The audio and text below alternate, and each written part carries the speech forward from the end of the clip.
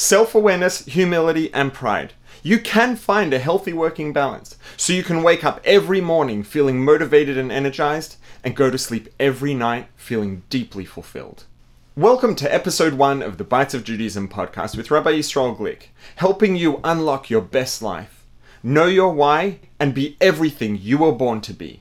To subscribe to the podcast, go to rabbiglick.link/podcast. This podcast has been made possible by Mr. and Mrs. David and Malki Smetana. This episode is dedicated in loving memory and Le'ilu Nishmas Rafal Baruch Zev Ben Yehuda Aryeh. To dedicate an episode of this podcast, send an email to podcast@rabbiglick.com. Literally since it began, Judaism has always been about being both humble and proud. Now, pride and humility can seem like opposites, and they can be, but they definitely don't necessarily need to be. As soon as we understand clearly what real humility is, and what healthy pride is, there's no reason that we can't have both at the same time. When it comes to pride, there obviously are some forms of pride that are less healthy than others. And the truth is, when it comes to those, it's not necessarily so hard to tell the difference and to know which is which. When it comes to humility, there is a lot of misunderstanding about the nature of true humility. And it's important to understand what real humility is. Humility does not mean thinking lowly of ourselves. If it did, it would be impossible for a gifted or capable or talented person to be both humble and honest. True humility is not so much about what we think of ourselves. It's much more about the context in which we see ourselves. Being humble does not mean that we think we are not gifted or capable, or even great or exceptional. Moshe Rabbeinu, Moses, was the greatest teacher and leader who ever lived, and also the most humble person to ever walk the face of the earth. How could it possibly be that the greatest teacher and leader humanity has ever seen was also the most humble person that's ever lived? Did he not realize who and what he was? Moses was well aware of exactly how unusually capable he was, but he was also very clearly aware of the context. Aware of the bigger picture. He understood very clearly that those talents were gifts from the Creator, and that they meant he had a very important role to play in the universe, in the existence of mankind and Judaism, and in realizing the purpose of all existence. Humility isn't about what we think of ourselves. It's about the context in which we see ourselves. We can be keenly self-aware. We can know exactly how gifted we are, how talented and capable we are, and perhaps even how great our achievements are. There's no contradiction between being aware of ourselves and our achievements, and those may be very great. We may be gifted and capable, and we may have achieved phenomenal things, and we can be aware of those and still be humble. Because if together with that awareness, we're aware of the bigger picture that we fit into. We're aware that we are an important but small part of a big universe with an infinite purpose.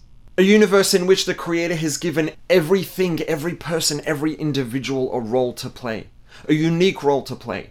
And the gifts that the Creator has given us were for a purpose, so that we would be able to integrate divinity into the world, making the universe a better place. We can be very self-aware and aware of the things that we have that we can and should be proud of, while still being humble because we see and are aware of the bigger picture that it fits into. We can and should be keenly self-aware. We can and should be humble, and we can and should be proud. And we can and should be and have all of those three things at the same time. Know that you are here for a reason. Know that you are a part of something infinite and infinitely great. You have a unique and irreplaceable role to play on behalf of the Creator.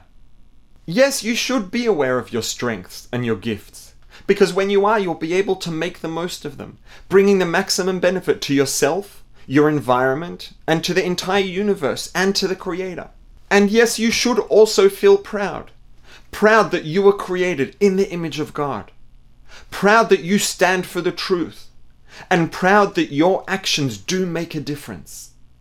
This is why one of this week's Torah portions is called Behar. Behar means at the mountain, and it's a reference to Mount Sinai, Har Sinai. God chose to give us the Torah, His guidelines, directions, and instructions to us specifically on Mount Sinai, a small mountain.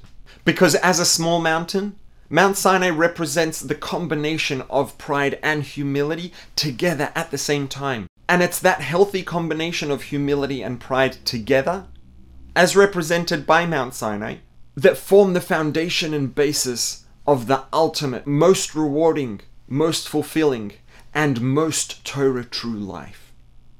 Torah was given on a mountain because we can and should be proud of who we are and what we stand for.